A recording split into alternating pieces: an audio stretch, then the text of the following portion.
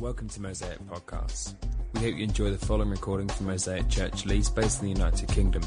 For more podcasts and information on Mosaic Church, please visit mosaic-church.org.uk. Thank you for listening. Good morning. I'd like us to, before we discuss the passage, I'd like us to look at Philippians in chapter 4. So I hope the words will come up and I will read. I think there's one or two words which may be slightly different because I have an earlier version of the translation than this one. So let's read from here. Philippians 4, starting at verse 1. Therefore, my brothers, you whom I love and long for, my joy and crown, that is how you should stand firm in the Lord, dear friends. I plead with Euodia and I plead with Syntyche to agree with each other in the Lord. Yes, and I ask you, loyal yokefellow, help these women who have contended at my side in the cause of the gospel, along with Clement and the rest of my fellow workers whose names are in the book of life. Rejoice in the Lord always. I will say it again, rejoice.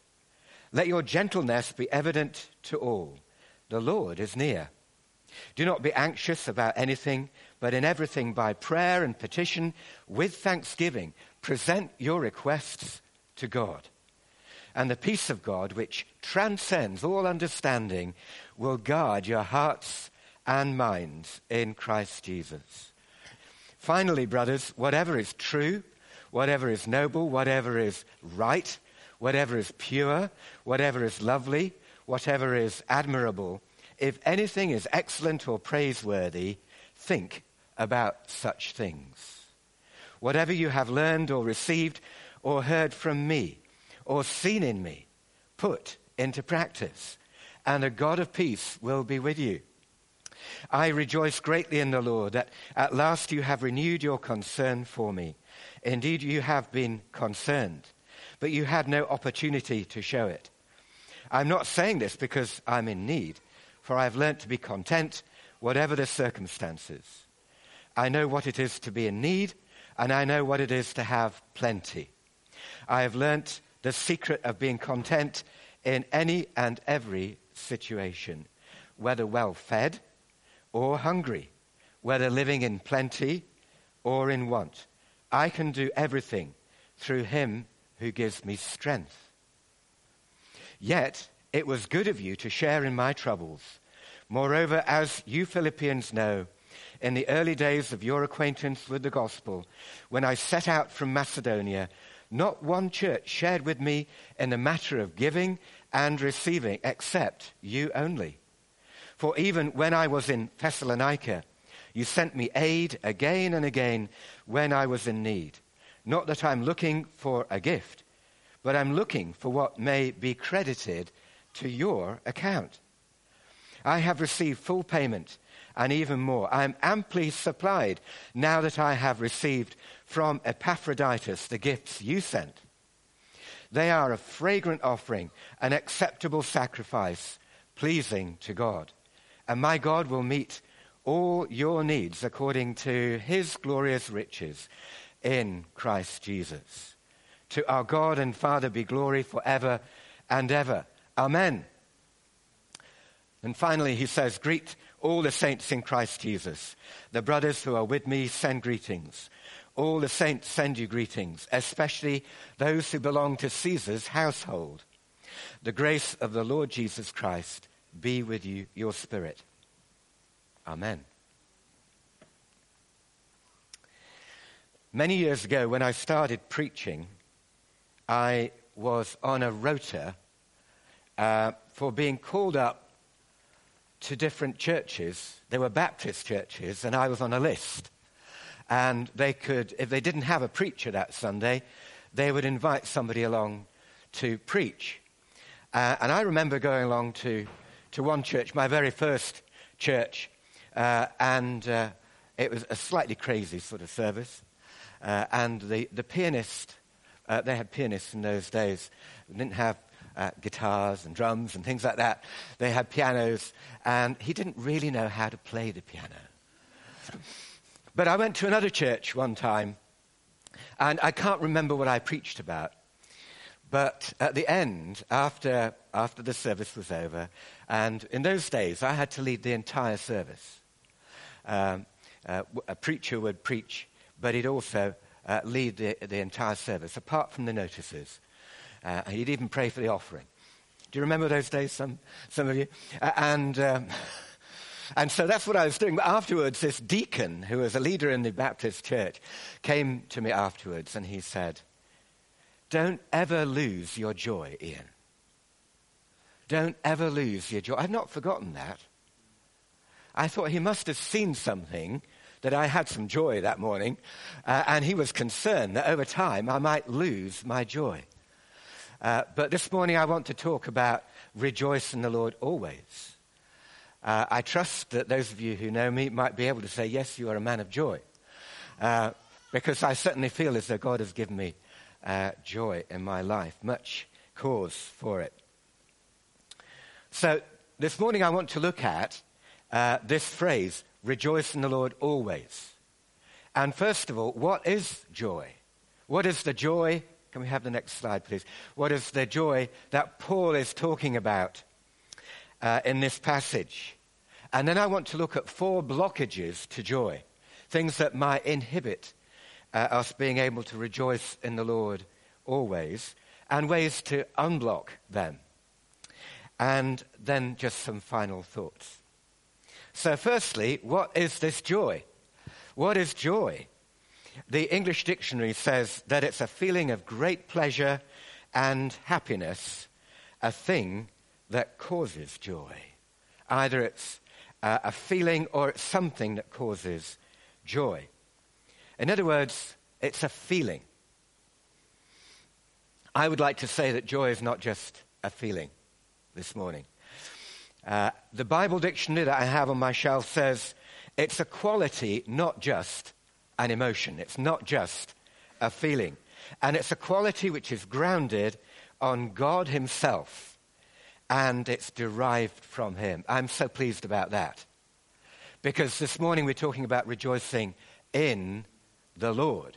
We're not just rejoicing in this or that or the other, though that might be good. But our source and our ground of joy is in the Lord. Helen and my mentor and our pastor some years back, when we were church planting, when we were doing ministry in London, before ever we went out to Asia, he was a man called Reverend Douglas McBain. And he was a man of joy too. And he used to talk about joy being different from happiness. Sometimes we think that joy is like happiness. But he used to talk about joy being something that did not depend on circumstances. He said happiness derives from happenings, things that happen to us which give us joy. And that's not a bad thing. But joy derives from Christ, who does not change. Hallelujah. Amen? Okay. Getting warmed up now. So Chuck Swindoll, some of you may have read some of his writings. He says joy is a deeply felt contentment that transcends difficult circumstances and derives maximum enjoyment from every good experience. So there are a few thoughts about what joy might be. But what does Paul find joy in? That's, I think, something that could help us. So, first of all, he finds great joy in fellow believers. The first verse that we read from chapter 4 says, "You are my joy and crown." I don't know if you look around at one another, those of you who are part of Mosaic, and you say, "You are my joy and crown." It's good to be able to do that, isn't it? To be able to say, "You are my joy and crown." And maybe Dan is saying that because he's the leader. You are my joy and crown. I sense that he has that feeling.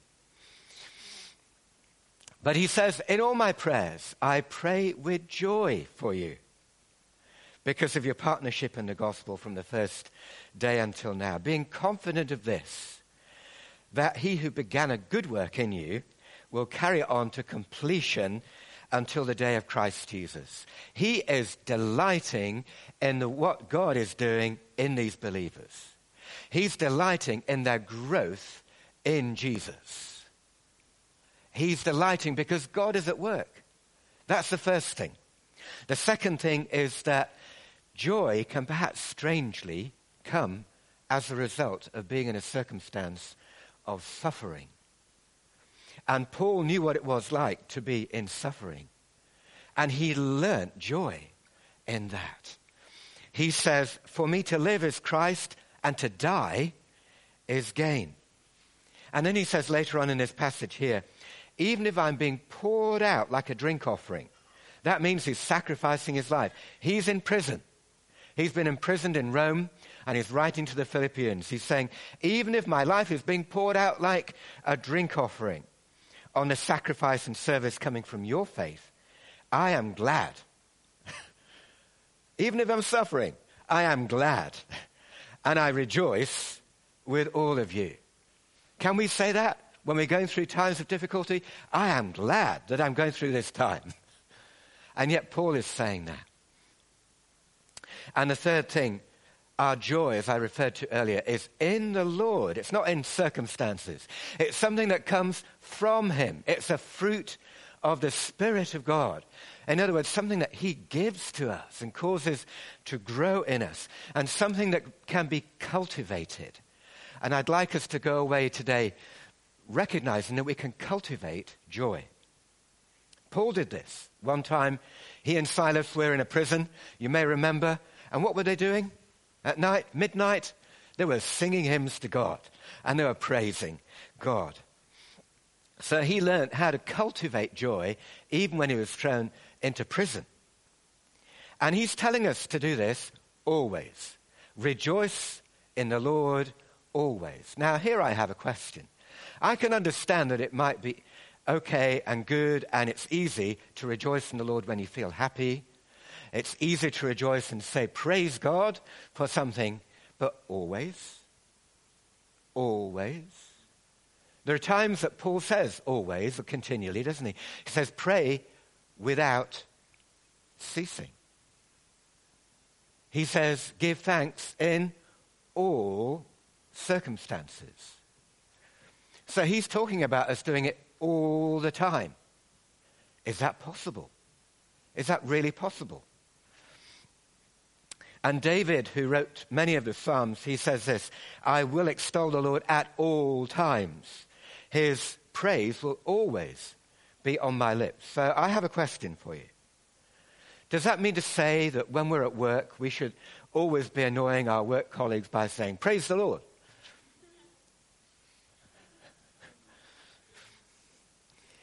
Should we always be breaking into song? You know, even when we're watching TV, should we be breaking into a song or expressing our joy in a verbal way? I don't think he's talking about that. I think he's talking about, even when we're engaging in work, there's an attitude of joy in our hearts. Even when we're focused on something very different from something from the scriptures, we have an attitude of joy. And so this is what Alec Mottier, a Bible commentator, says. This joy, this attitude is to so value Jesus Christ and to so long for the smile of his approval that nothing else matters. He is all our joy. I'll say that again. He is all our joy. Let's say it all together. He is all our joy. In other words, whatever we do it to please him. In our work, in our rest, in our relationships, whatever it is, we do it to please him, to have the smile of his approval on our face. And this attitude will easily overflow into expressions of song and praising him out of our mouths. In fact, Paul can't help it. Right at the end of this passage, he says, to our God and Father be glory forever and ever. He's rejoicing in God. But frankly, do we rejoice at all times?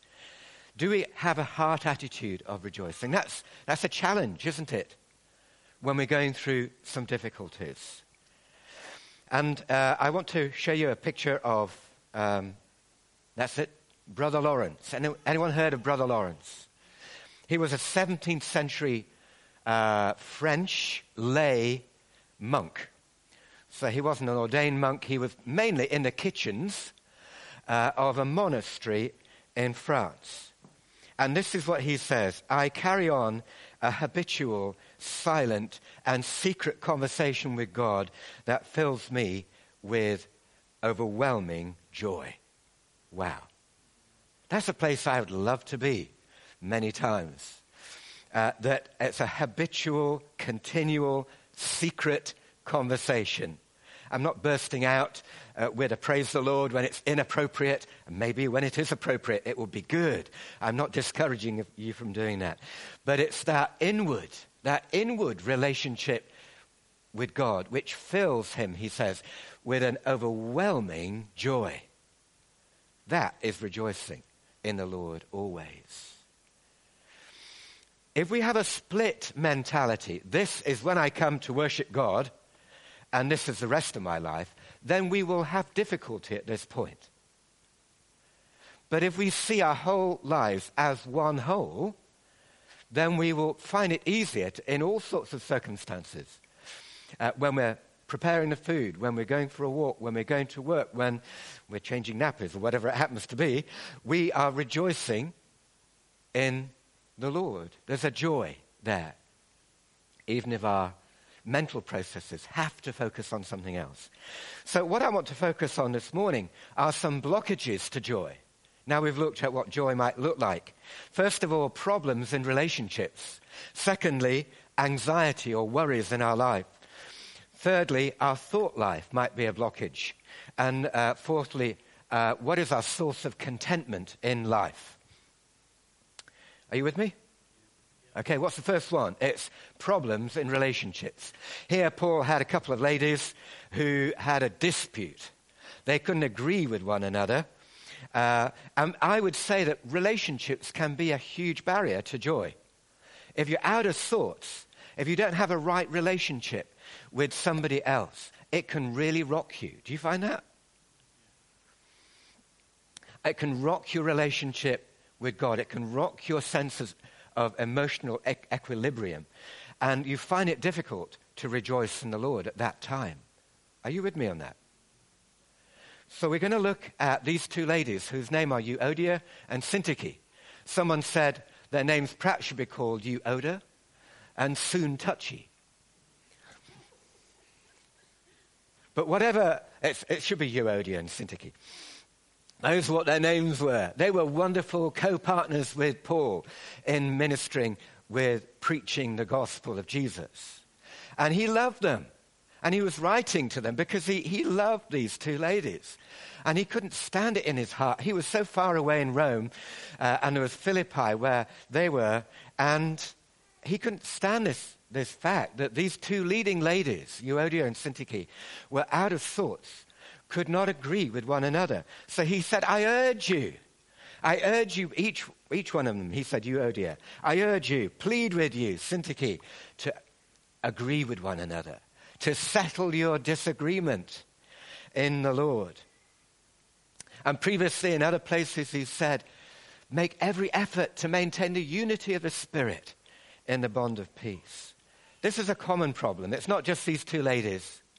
It's all sorts of us. And certainly when I'm out of sorts with somebody else, it rocks me emotionally. It blocks up my joy. So how do we settle our disagreements, especially in the body of Christ and the church of Jesus?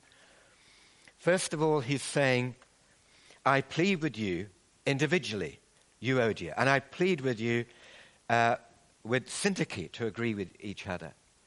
Now, sometimes you can sort your problems out on your own. You can go to one another and you can say, I'm really sorry about this, or I find that there's a feeling in my heart that isn't quite right about you, and you can try to sort it out. Agree with one another in the Lord. But maybe you'll need some help. Maybe you'll need somebody else to come and help you to sort it out. Yes, he says, and I ask you, loyal yokefellow. We don't know whether that's just what he's calling him or whether that's his name. It could be a translation of this Syzygus. This Syzygus was being asked to help these two ladies to come together so that the work of God could go forward, so that the relationships could be repaired. So the key thing is agree with one another in the Lord. This is recognizing that if we are focusing on Jesus, we're not focusing on the person's problems. And if we are focusing on Jesus, we see them in his light. We see them in the light of Christ. We see our faults, not just theirs.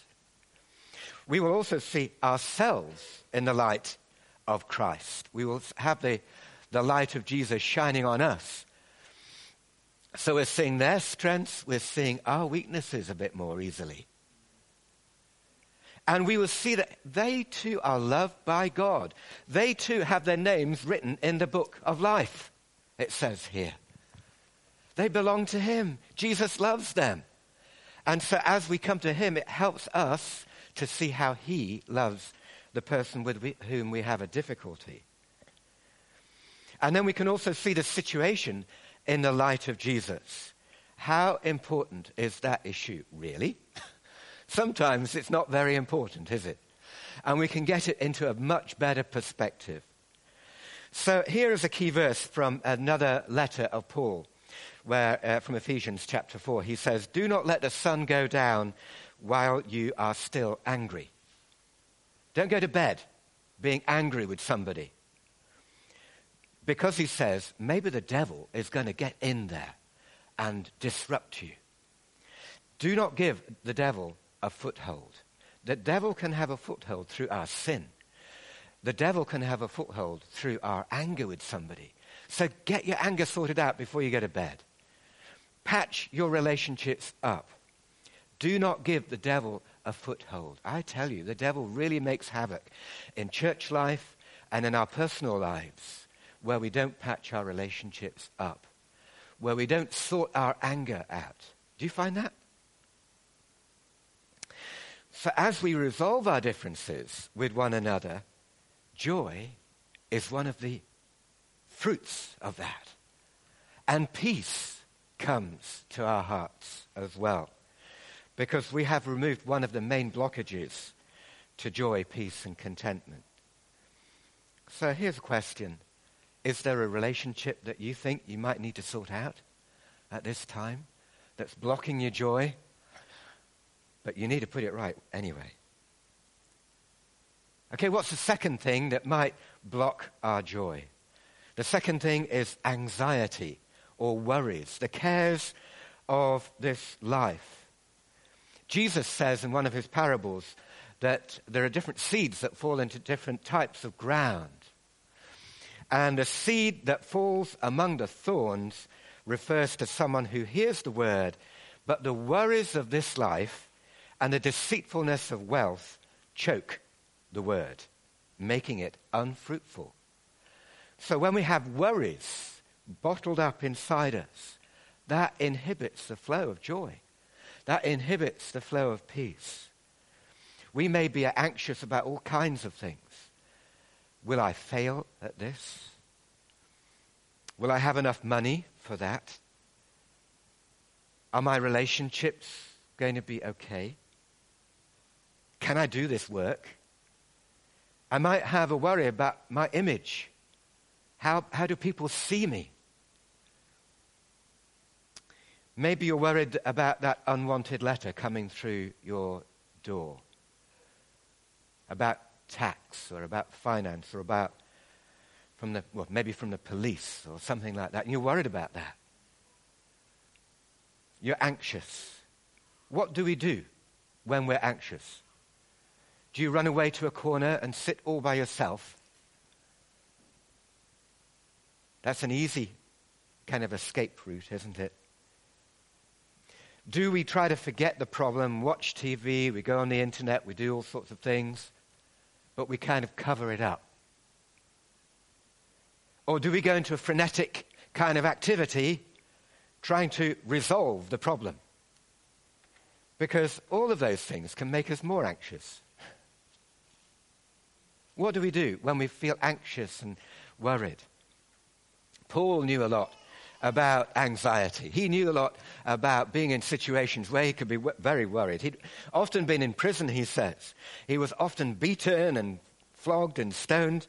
He was constantly on the move. 3 times he was shipwrecked out at sea. He spent a whole day and night in the cold, open sea. He was often without food. He was often hungry, thirsty, without sleep. He was cold. And on top of that, he says, the pressure of my concern for the churches that he had started. And then Paul tells us what to do. He knew about this. He says, do not be anxious about anything. But in everything, in every situation, pray and give thanks to God. Do not be anxious about anything, but rather in every situation, by prayer and petition with thanksgiving, present your requests to God. I just want to look at some of those words there. In every situation, there's no situation too small to bring to him. There's no situation too big to bring to him. Another word that comes out here is by prayer and petition. We can ask. We can ask him. We can come to him. It's not like we can do nothing. If you feel like you can do nothing, you can ask. You can ask God to lift the burden of this anxiety that you have. And you're bringing your request before God. Before who? Before the God and Father of our Lord Jesus Christ, who loves you more than you could ever tell. He loves you so much. That's the God that you're coming to. That's the God that you can bring your request to. The God who's all-powerful, the God who's all-knowing. You can bring your request to him. I always think, let's not just pray, but let's remember who we're praying to. Because we can pray with anxiety. It's like just beads, worry beads, you know. But if we recognize who we're praying to, we know that we've got a source of everything that we need in him. So, and then with thanksgiving, thank you, Lord, that you've answered my prayer. Thank you, Lord, for all the good things that you've done in my life. And then as we thank him, we see the good and not just the difficult thing that you're facing. And it's a change of perspective that can take place. It's a key to releasing things to God. But once you've released those things to God, don't take them back. It's very easy to try and take that anxiety back upon ourselves. And sometimes I have to say that I have to fight. I have to fight for joy. I have to fight to maintain joy or to get into joy again if somehow I've lost it. And I would urge you to do the same. Fight for joy. Don't just expect joy to land upon you like a soft cloud or a bubble. But Paul tells us that we have an enemy. And the enemy is called Satan. And he would try to take joy from us. And we have to fight back at times. So Paul tells us what will happen when we release our anxieties and worries to him. He says, the peace of God, which transcends all understanding, will guard your hearts and your minds in Christ Jesus. In Philippi, they had a Roman garrison. It was a Roman city. And so the word guard would have meant something very special to the people in Philippi. They would have recognized that it's a peace of God which will guard your mind from the attacks from outside. And it's the peace of God. It's not just some other peace, not the world's peace that Jesus gives to us. It's his own peace. Firstly, it's peace with God. That we have a right relationship with God. He says, since we've been justified by faith, we now have peace with God through our Lord Jesus Christ. Hallelujah. We have peace with God. It's a right relationship with God. And secondly, it's peace from God. It's a gift beyond understanding. And I would urge you, on Mission Group Sunday, to share with one another times where you have discovered a peace that has transcended understanding. You're thinking, why am I feeling so peaceful when the circumstances around you are not peaceful? But it's a gift from God. It's a peace that he's given that transcends all understanding. Okay, the third thing that can mess up our joy is our thought life. He says, finally, brothers and sisters, whatever's true, whatever's noble, whatever's right, whatever's pure, whatever's lovely and admirable, excellent, praiseworthy, think about such things. Those are the cogs that should be going round in our heads, those good things. This appears to be a separate set of instructions in the passage here, because he says, finally. But you can also connect it to relationship problems. Think about the good things. Think about whatever is excellent and praiseworthy. You can relate it to circumstances that create anxiety. You can think about the good things, what's positive in it. But I just want to step back and look at what he's really referring to. He goes on to say, and whatever you've heard or received or learnt from me or seen in me, put into practice. So it's how we work out things from what we are thinking in our heads. Is this making sense? Our behavior is a result of what we think. So how do our practices measure up to what is true, what is noble, what is pure, what is praiseworthy, what is excellent?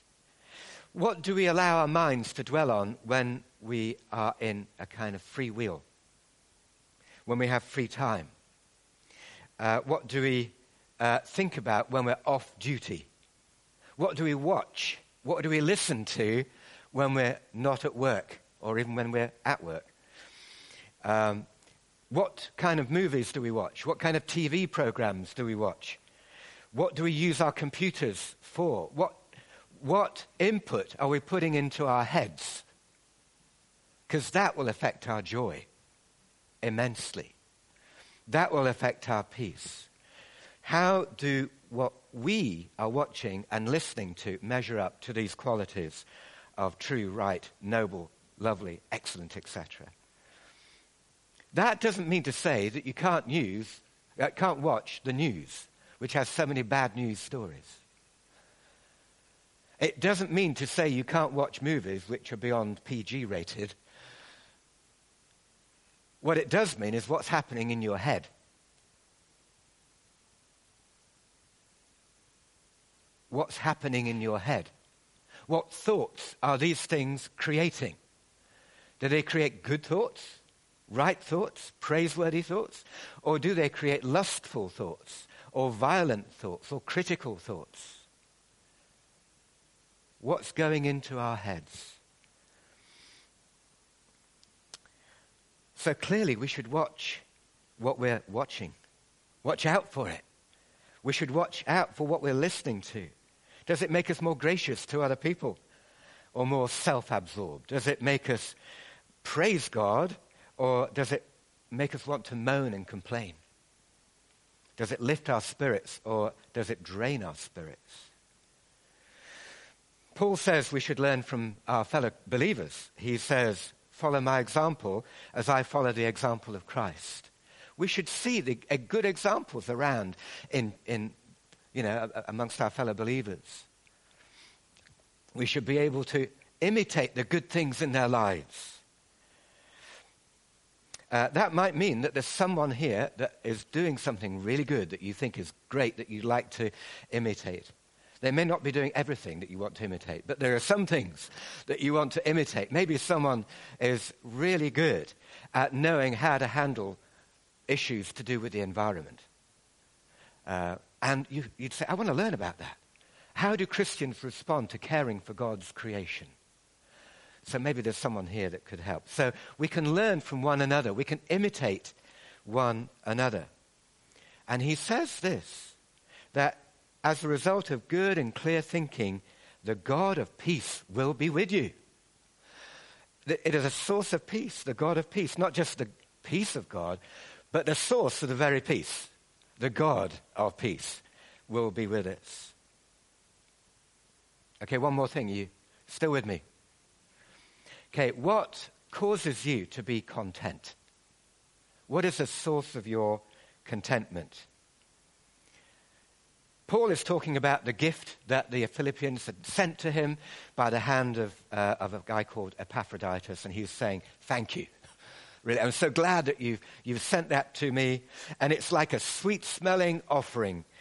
He said, I'm amply supplied now that I've received this gift. These are a fragrant offering, an acceptable sacrifice, pleasing to God.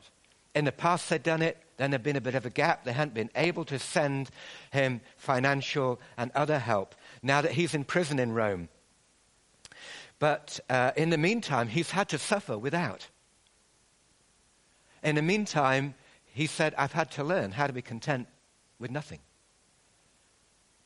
Because very often a prison situation is different from what it would be like in the UK.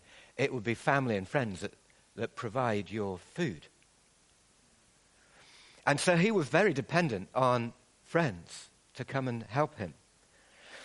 And so he's learnt how to be content in that situation. I want to tell you just a brief story about another person called Gladys Aylward, who lived in China in the 1920s and 30s and had a ministry in Taiwan after that. And anyone heard of Gladys Aylward here? She's known as the small woman. She wasn't very tall, but she went to China on just a few pounds. And when she got to the place where she was going to minister, to join another lady, she only had a few pence in her pocket. And God supplied her every need, every day of those 20 years that she lived in China.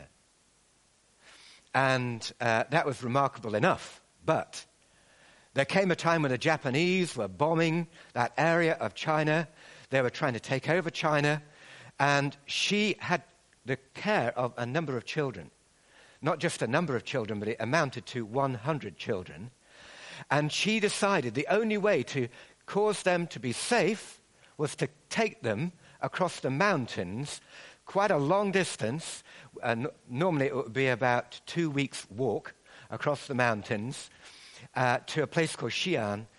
And there was a place of safety for these children.